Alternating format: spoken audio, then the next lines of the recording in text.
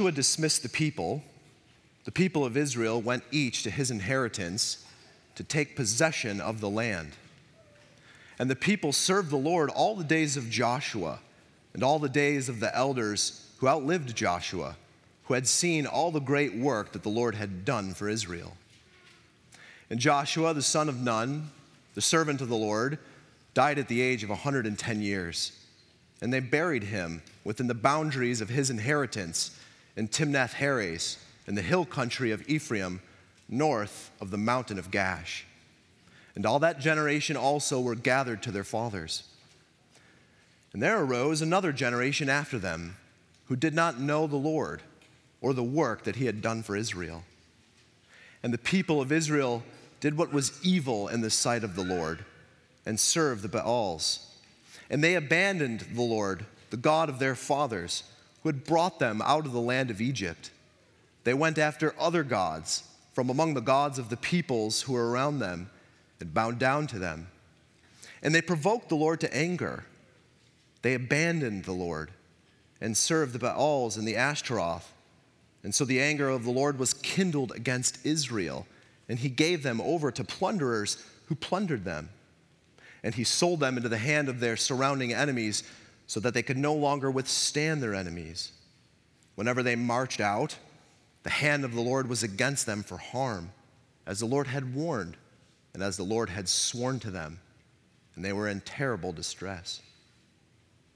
Then the Lord raised up judges who saved them out of the hand of those who plundered them. Yet they did not listen to their judges, for they whored after other gods and bowed down to them.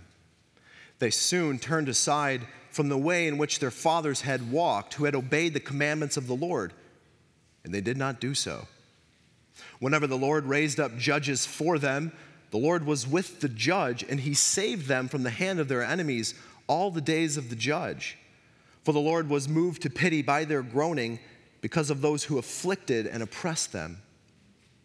But whenever the judge died, they turned back and were more corrupt than their fathers, going after other gods, serving them and bowing down to them. They did not drop any of their practices or their stubborn ways.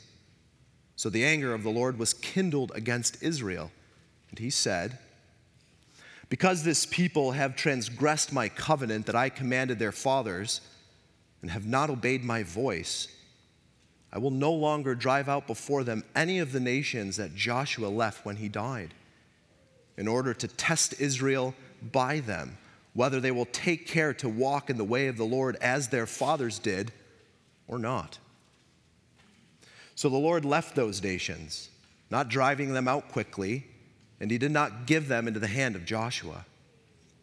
Now these are the nations that the Lord left to test Israel by them. That is, all in Israel who had not experienced all the wars in Canaan. It was only in order that the generations of the people of Israel might know war, to teach war to those who had not known it before. These are the nations: the 5 lords of the Philistines, and all the Canaanites, and the Sidonians, and the Hivites who lived on Mount Lebanon, from Mount Baal Hermon as far as Lebo Hamath. They were for the testing of Israel, to know whether Israel would obey the commandments of the Lord, which he commanded their fathers by the hand of Moses. So the people of Israel lived among the Canaanites, the Hittites, the Amorites, and the Perizzites, the Hivites, and the Jebusites. And their daughters they took to themselves for wives, and their own daughters they gave to their sons, and they served their gods. This is the word of the Lord. Thanks be to God. For those of you for whom English is not your first language, schmolatry is a made-up word. It is not real. It is a way of making fun of something and dismissing it. And that is what I intend to do using God's word. I don't know if you have ever puzzled about your own life, how it is you can go from singing glorious gospel truths like we've been singing today, engaged with God in your own spirit, worshiping him, thankful for him, rejoicing in him on Sunday, and then find yourself embroiled in some ridiculous sin by Tuesday? How is it that the nation of Israel could see God's great deliverances being brought out through the Red Sea, the 40 years of God's provision in the wilderness, brought to the cusp of the promised land, delivered in their first battles? How is it they could see all of that and go from worshiping Yahweh to worshiping Baal, an idol? Well, imagine you were born in the desert. Israel's been wandering around for 5 years or so. You're born, all you have ever known, as a former slave family descendant in a nomadic tribe whose food and water has been supernaturally supplied for your entire 35 years of wandering in the wilderness. You now stand on the threshold of that new land that you're about to go in and conquer and farm. Because the moment you touch the border, the manna stops, the quail stops, the water out of the rock stops. And now you live in a foreign land and you haven't farmed a day in your life. But your slave has. And so he's talking with you. He's been born in the land. He knows how to grow stuff. He knows how to store it for winter. He knows how to prepare and provide for one's family. So you lean on this now enforced laborer to teach you. And as he does, one particular day, he offhandedly mentions that, back when this land was mine, I really had bumper crops when I just stopped by the little temple to Baal there in town, left a little food for the Baal. And you think, oh, that's interesting. And then a few weeks later, he says, we were having trouble having kids, and then we had like triplets, twins in a row because I went to the big Baal temple in the big city. And man, that's really something. You go there and you can buy yourself some time with a prostitute, and it's amazing the effects that had on my life. Never mind the fact that he's telling you all of this as a conquered slave, which should have been your first tip that this is not good advice.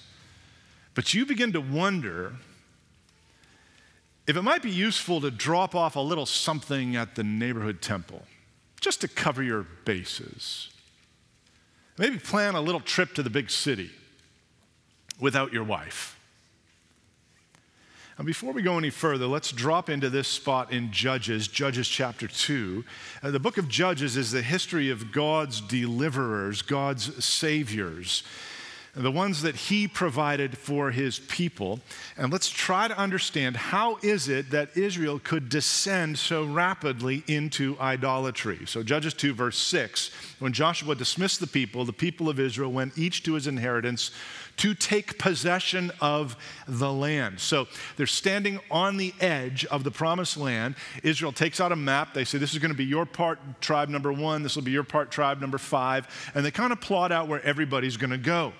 And Joshua begins this process of eviction of the current residents and resettlement by the Lord's people. And Joshua stays faithful all of his days. However, those days come to an end. So after that very moving speech by Joshua that we read last week, where he challenges Israel to pick, are you going to serve Yahweh or are you going to serve the idols? We read in verse 7, the people served the Lord all the days of Joshua and all the days of the elders who outlived Joshua, who had seen all the great work that the Lord had done for Israel. And Joshua, the son of Nun, the servant of the Lord, died at the age of 110 years, and they buried him within the boundaries of his inheritance in Timnath-Heresh, in the hill country of Ephraim, north of the mountain of Gaash. Now, that little paragraph is there. It's there to stress to you what faithful, godly living looks like. There's a couple of things there. He was buried in the land that was promised to him. That's fulfilled promise. He lived to be 110 years old. That's a sign of God's blessing. And so Joshua is being held out as a kind of model Israelite. This is what everybody is supposed to do. But Joshua eventually dies. And the men who fought and conquered with him, they die. Verse 10, all that generation also were gathered to their fathers, and there arose another generation after them who did not know the Lord or the work that he had done for Israel.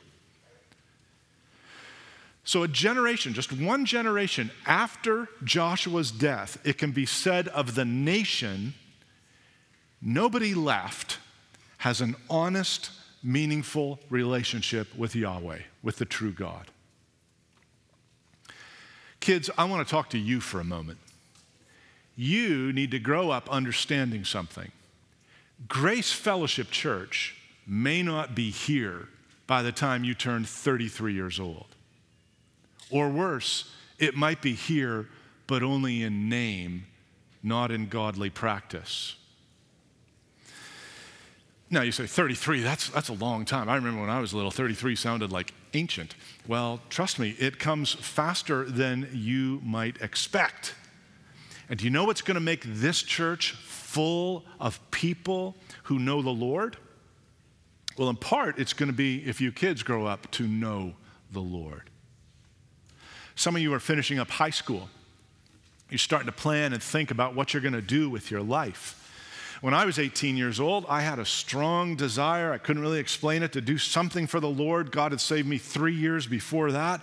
I was young and I was dumb, but I knew how to pray, and God directed me to a place where I could learn the Bible. That meant I had to leave my home. I moved to California. There were lots of bills to pay. I had to trust Him to supply the money. I had to work my tail off on some greasy campus diner, but God made a way. And when I came back to pastor in Toronto, I could only find a few churches like ours. Not many of them were strong and healthy. In fact, most of them were weak and struggling. And yet, over time, God in His abundant grace, He let us start Grace Fellowship Church, which has never been a perfect church, and it never will be a perfect church, but it is always a place that has preached Jesus and Him crucified. And through all 23 years of our life, we're trying, sometimes more successful than others, but trying to live lives of obedience to God. Now, kids, I'm still talking to you, believe it or not. Because you need to know that one day I'm going to die. Unless the Lord returns, then we'll all see Him, but in all likelihood, I'm going to die. That might be tomorrow. Or it might be 10 years from now, or even 15 years from now, like when you turn 33. And do you know what this church is going to need in order to thrive? It's going to need men and women who have a true and real relationship with God. It's going to need young men who are sitting there right now and thinking, I think the Lord might want me to be an elder in this church or some other church someday. And if you're sitting there and you're finishing up high school, or you're just about to start high school, I don't really care, but you're thinking as a young man, I wonder if the Lord would have me to be a pastor, then pray and act, my young friend. Our brother Nick Challies had that in his mind as a very young man. And he prayed and he leapt out in faith. And I can tell you, because I've knew him for basically all his life, that Nick was not naturally a risk taker. But he was supernaturally obedient. And God had other plans for Nicky, right? And we trust the Lord with that.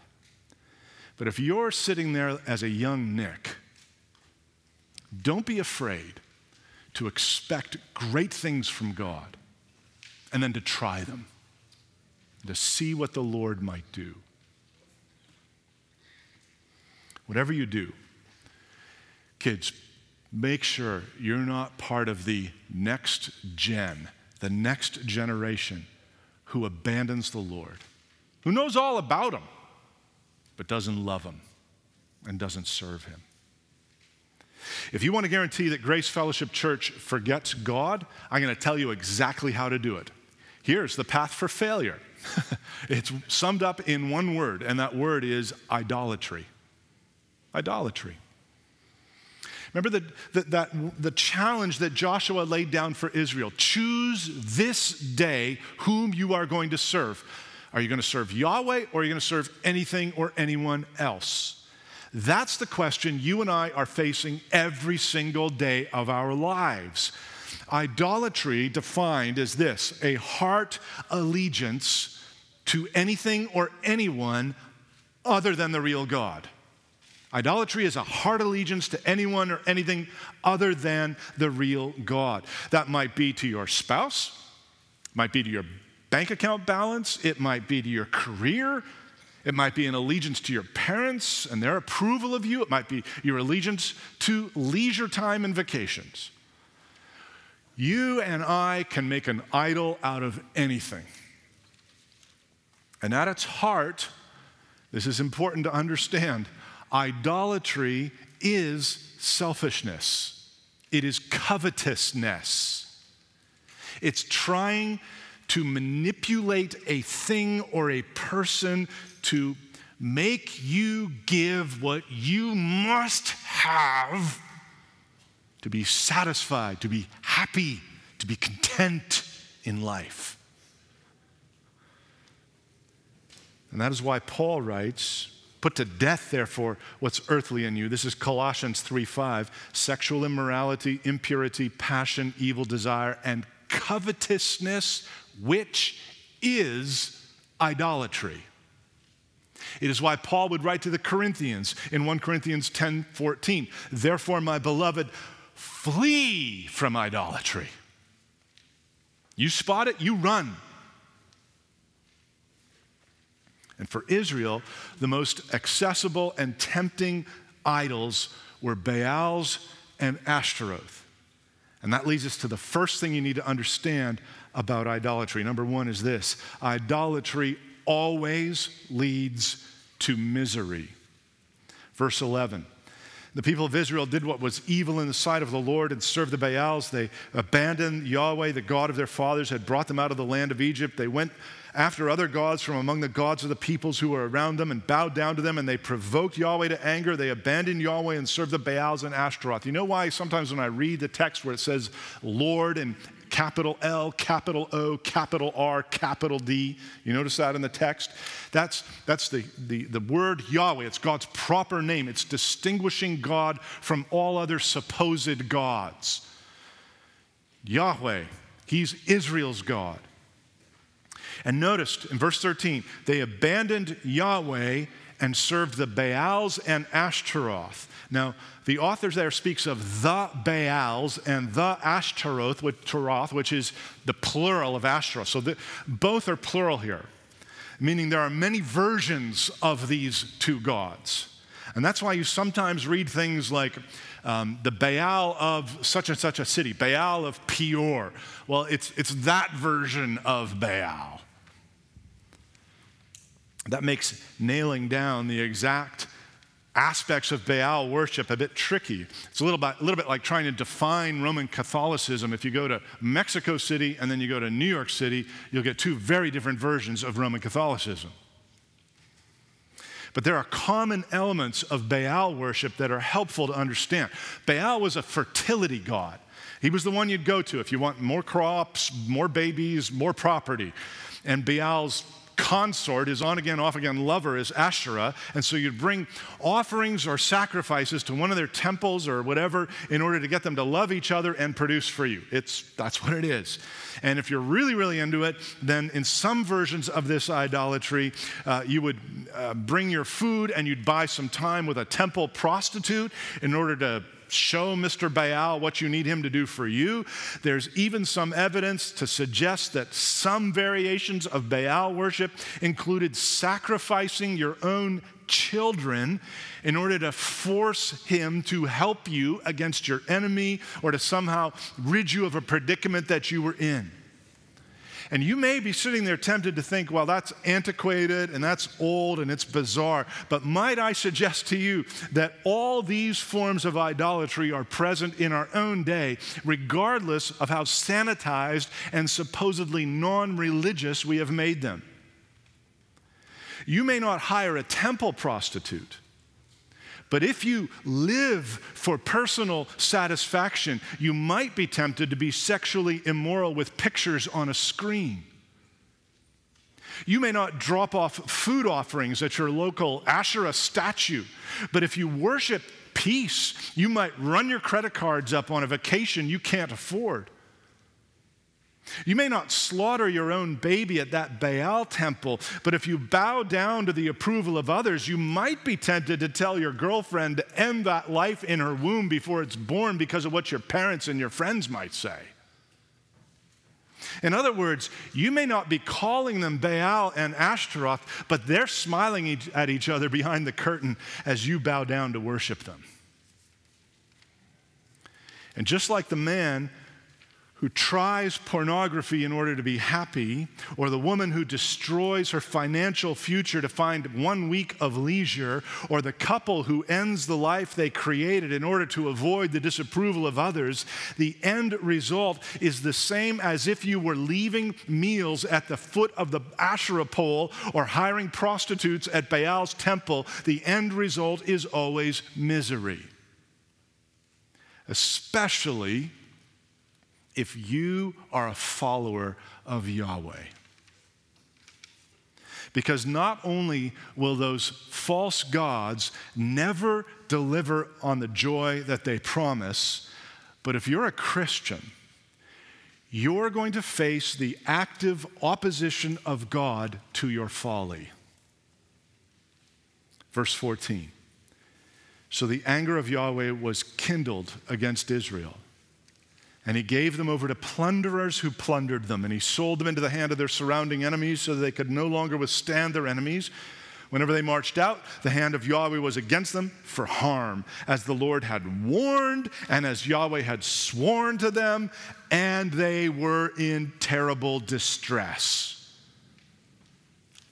And they were in terrible distress. This is maybe a good time to consider, what are some of your idols of choice?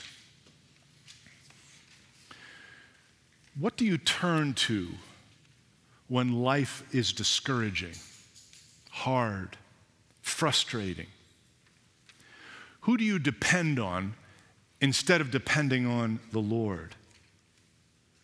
Consider this. If you're a Christian, God loves you so much that he will actively frustrate your attempts to find life in a fake God. Said another way, if you're choosing to love your idols, God will make your life miserable. I feel really bad saying that, but that's the truth. God loves you so much that when you turn from him and you worship some idol, he will frustrate your life, he will make your life misery.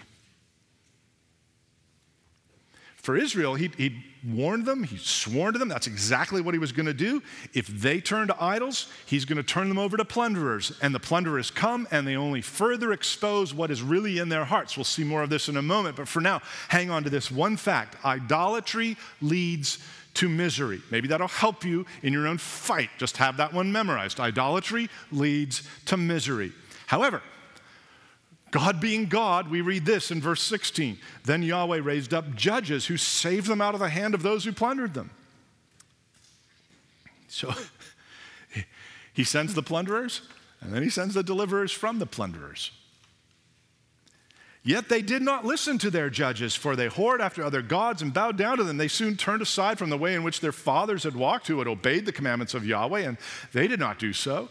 Whenever Yahweh raised up judges for them, Yahweh was with the judge, and he saved them from the hand of their enemies all the days of the judge, for Yahweh was moved to pity by their groaning because of those who afflicted and oppressed them. But whenever the judge died and turned back, they turned back and were more corrupt than their fathers, going after other gods, serving them, bowing down to them. They did not drop any of their practices or their stubborn ways. Now you need to just see something here. Notice the fact that even though God is generously sending judges, he's sending deliverers. We're going to read about all of them as we move our way through this book. Even though God is sending these judges, it's not because Israel is asking for them. They did not listen to their judges. As soon as the political problem was solved, they intensified their sinful idolatry. Whenever the judge died, they turned back and were more corrupt than their fathers. Each successive generation dug into their idolatry more than the one before it. And that was after Yahweh had just delivered them again. That means they kept going back to idols that promised life and delivered death, and that is misery. Have you ever heard of Misery Bay on Manitoulin Island?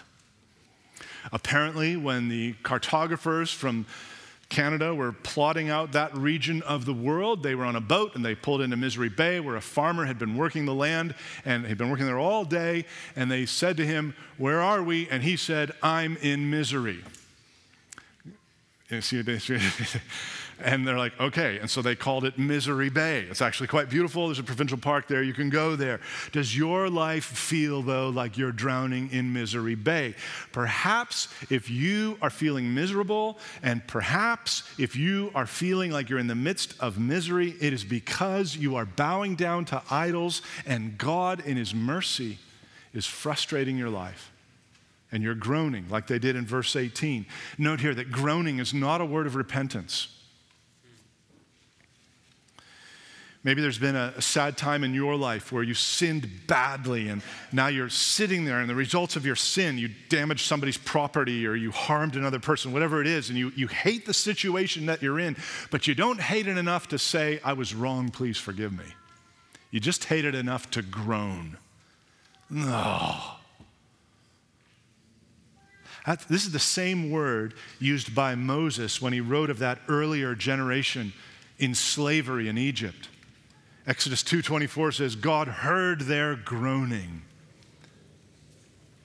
And this groaning in their misery reached up to Yahweh's ears. But it was not God's mercy in response to their request for help that moved God to save them. Exodus 6 says, "Moreover, I have heard the groaning of the people of Israel, whom the Egyptians hold as slaves, and I've remembered my covenant." I remembered my covenant. What moved God in response to the groaning of Israel in their groaning in their misery is the fact that God had made covenant with them. Whether slaves in Egypt or idolaters in Canaan, they weren't asking God for help, but He gave it anyway. And that tells us a lot about God and His faithfulness, and it tells us a lot about how absolutely lost we would be if we were left to ourselves. We need a Savior.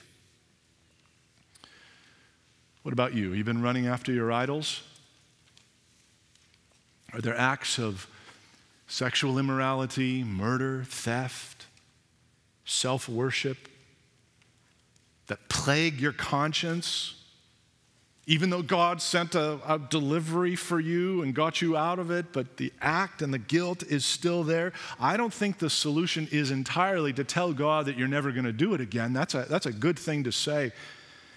But in part, the solution is coming clean with God, and often that involves coming clean with other human beings. Don't ask me to explain it, but I know my Bible says, confess your sins to one another.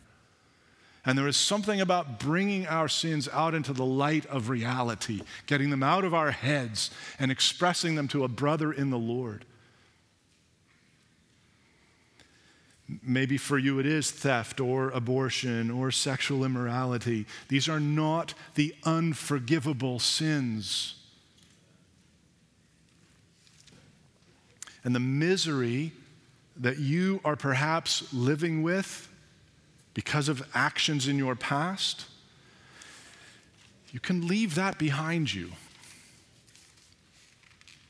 If you've got things that you're ashamed of tucked away in some mental closet, maybe today is a day to confess that, to repent, to get right with the Lord. You don't deal with sin by stuffing it down and hiding it. The only way to kill idolatry is to destroy its power. And until sin is confessed and repented from, I worry that it continues to whisper enticing temptations in your ear. So I tell you, with all of Judges 2 standing behind me, all idolatry leads to misery. But there's an escape. This takes me to number 2. Exposure to idols is a test to see if you will obey God's word. It's a test. The exposure just to the idols. That word test occurs 3 times in chapter 2, verse 22, chapter 3, verse 1, chapter 3, verse 4. I'm going to take the first and the last of those, 2:22 and 3:4, then I'll come back to 3:1 in the next point. So look at verse 20 of chapter 2. The anger of Yahweh was kindled against Israel. He said, because this people have transgressed my covenant that I commanded their fathers and have not obeyed my voice, I'll no longer drive out before them any of the nations that Joshua left when he died, in order to test Israel by them, by these other nations, whether they will take care to walk in the way of Yahweh as their fathers did or not. So Yahweh left those nations, not driving them out quickly, and he did not give them into the hand of Joshua. Go down to chapter 3, verse 3. We'll go to verse 4. These nations that were listed in verse 3 were for the testing of Israel, to know whether Israel would obey the commandments of Yahweh, which he commanded their fathers by the hand of Moses. So God is saying, I have sovereignly left, I have willfully decided to leave some Canaanites in the land. And that's important. God is permitted to allow circumstances in order to test his people without at all being responsible for the sinfulness of those circumstances. I think that's really important when you come to understand our relationship to sin and idolatry. Paul speaks in Romans chapter 7 about the sin that dwells in me. Sometimes he refers to it as the flesh. Not talking about your physical body, but he's speaking about that inward sin principle. Whatever it is in you that's still there, that's drawn toward sin. And we might ask the Lord, isn't it kind of unfair of you, unkind of you, to let this situation exist? Wouldn't it have been better if at the moment you saved us, you removed that inward sin principle all the way so we would never sin again? And the Lord says, no, it would not be better. Brothers and sisters, our problem is not our exposure to idols. Our problem is our obedience to idols. And your flesh, in the presence of whatever idol entices you, provides you a test, an examination. Who do you really love? Who will you really obey? Will it be the Lord? Or will it be you? God tested Abraham when he told him to sacrifice Isaac. God tested Israel when he led them out into the wilderness where there was no water to drink. God tested Israel for 40 years when he led them around a foodless wilderness, providing for them. And it's in this sense that God left some Canaanites in the land to see, Israel, are you going to believe and obey my word? Are you going to choose to walk in my ways? What about you? Do you answer God the way Aaron answered Moses after his idolatry, Aaron's idolatry? You remember Aaron? Moses is up on the mountain getting the 10 Commandments. And Aaron says, hey, everybody bring me your gold. And hey, let's put it in a thing and heat it up. And hey, what do you know? I built this smelting operation. And hey, here's some tools and I'm carving it. And hey, it's a golden calf. This is Yahweh. Let's party. And when Moses comes down from the mountain, shows up and asks Aaron, what on earth is going on? This is how Aaron answers. You know the people, they're set on evil. So I said to them, let any who have gold take it off. So they gave it to me, I threw it into the fire, and out came this calf. Out came the calf. I have no idea how this happened. Friend, is that how you answer God when God exposes your idolatry? Well, it wasn't really me. I just minding my own business. When out came this calf, when I flipped to the wrong channel, when I walked into this particular establishment I shouldn't be in. Friend, when the idol passes you by, God is providing you a test. And the idol and your flesh will conspire against you to fail that test. But if you fail the test, here's what you just have to understand in the Christian life. You got to get your head around this. If you fail the test, that was your choice. Nobody made you do it. James 1:12. Blessed is the man who remains steadfast under trial, for when he has stood the test, he will receive the crown of life which God has promised to those who love him. Let no one say when he is tempted, I'm being tempted by God. For God cannot be tempted with evil, and he himself tempts no one. But each person is tempted when he is lured and enticed by his own desire. Then desire, when it's conceived, gives birth to sin, and sin, when it is fully grown, brings forth death. So these tests come along our paths in order to reveal who we truly love. You will be helped, I think, so much in your Christian life if you start to see these tests and trials and temptations as a test, like a challenge, a way to demonstrate your loyalty and love for Jesus. Maybe you're not an athlete, and that's fine, but there is a sense where all of us are runners, and we have a race to run, and in God's providence, sometimes, oftentimes, the track of that race goes uphill with these enticing little rest stations on either side of the road. But like Madame Folly in Proverbs chapter 9, those rest stations lead to hell, not to sustenance. You know, defeating idolatry is defeating pragmatism. It's looking to God's word and saying, I'm exhausted. This is a battle. How long is it going to last? That looks enticing. He says no. I say I agree. And keeping my blinders on and going and going and going. I'm defeating the pragmatism of, just a couple minutes over here. Just a couple minutes over there.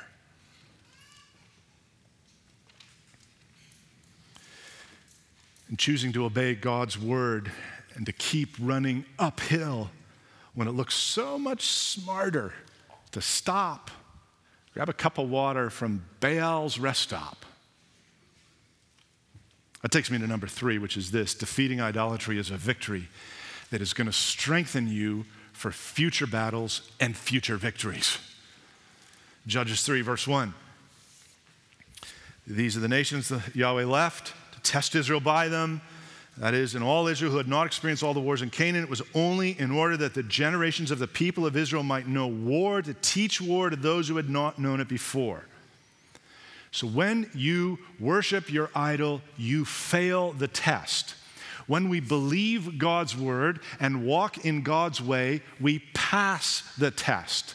And that test, you got to see it, is in many ways like going to war. It is a holy war. Israel is being tested by the presence of these enemies in order that the generations of the people of Israel might know war, to teach war to those who had not known it before. And Yahweh's making something clear here.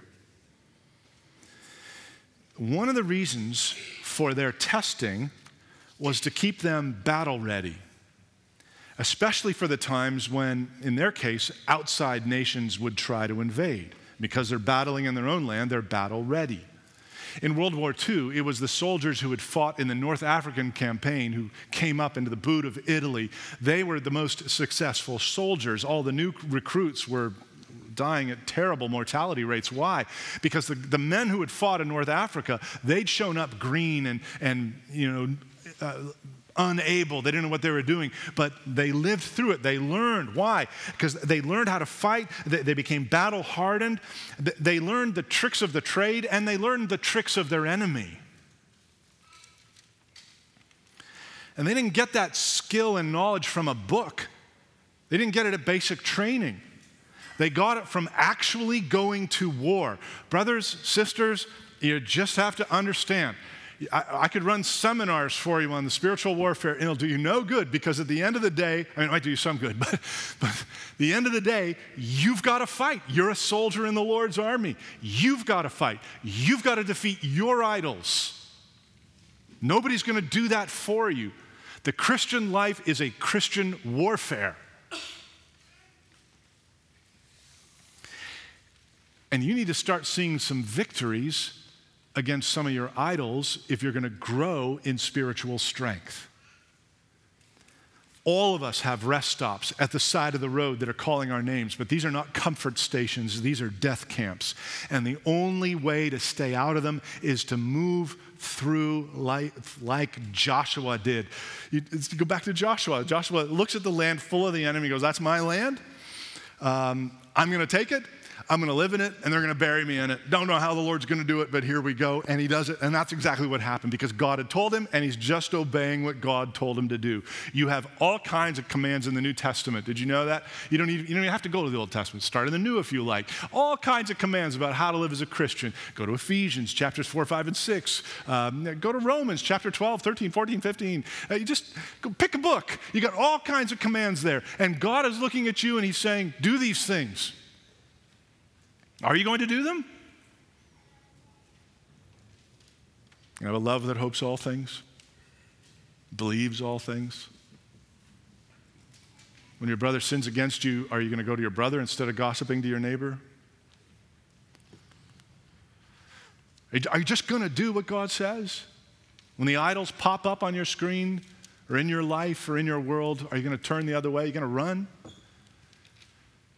Young man, you're going to be like young Joseph, in the clutches of an evil woman, offering herself, who ran.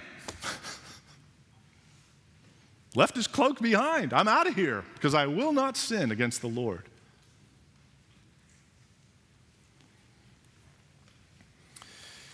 Joshua was quite an example for us. Do you know the name Joshua is where the name Jesus comes from? It means God saves, Yahweh saves. And that's good, because you and I both know that as successful as we might be in fighting our idols, as battle-hardened and as wise as we might grow, that's not what's going to get us to heaven, is it? It is only the finished saving work of the greater Joshua who can take us into the final promised land. How did Israel do at their test? Well, not very good. The Lord had told them, Exodus chapter 20, you shall have no other gods before me. That seems pretty clear. They failed that test. Judges 2:13. They abandoned Yahweh, served the Baals and the Ashtaroth. The Lord had told them, Deuteronomy 7, you shall not intermarry with the Canaanites, giving your daughters to their sons or taking their daughters for your sons, for they would turn away your sons from following me to serve other gods. But they failed that test too. Judges 3:6. Their daughters they took to themselves for wives, and their own daughters they gave to their sons, and they served their gods. And brothers and sisters, the Lord has told us to do many things as well. And we have failed many of our tests as well, which is why we praise God for Jesus Christ, the idol crusher. And it's why it'll be our delight to meet with Jesus at his table during our lunch. The Lord's Supper is for Christians. And the reason is because we come to that table to rejoice in what Christ has done for us and for what he has in store for us. But we also come to that table like beat up and bloodied soldiers returning from the front lines of battle, dirty with our failures and our fears, wounded from our idolatrous thoughts and words, and yet we still come. And we come because he calls us to come. Just like the song says, come ye sinners, poor and wretched, weak and wounded, sick and sore. Jesus, ready, stands to save you, full of pity, joined with power. Powerful pity. Oh, friend, if you've never come to that Savior, then today's the day to come. Repent from your sins. Run away from the hell that you deserve. And run into the strong arms of Jesus Christ. He's going to forgive you if you will ask him. And he is always only a single prayer away. There are no magic formulas to come to him. There is only a broken heart that says, I'm a sinner in need of a Savior, that calls out to him and asks him to save. You could be 15, you could be 51, doesn't matter. You could be 150 if that's possible. You can come to Christ.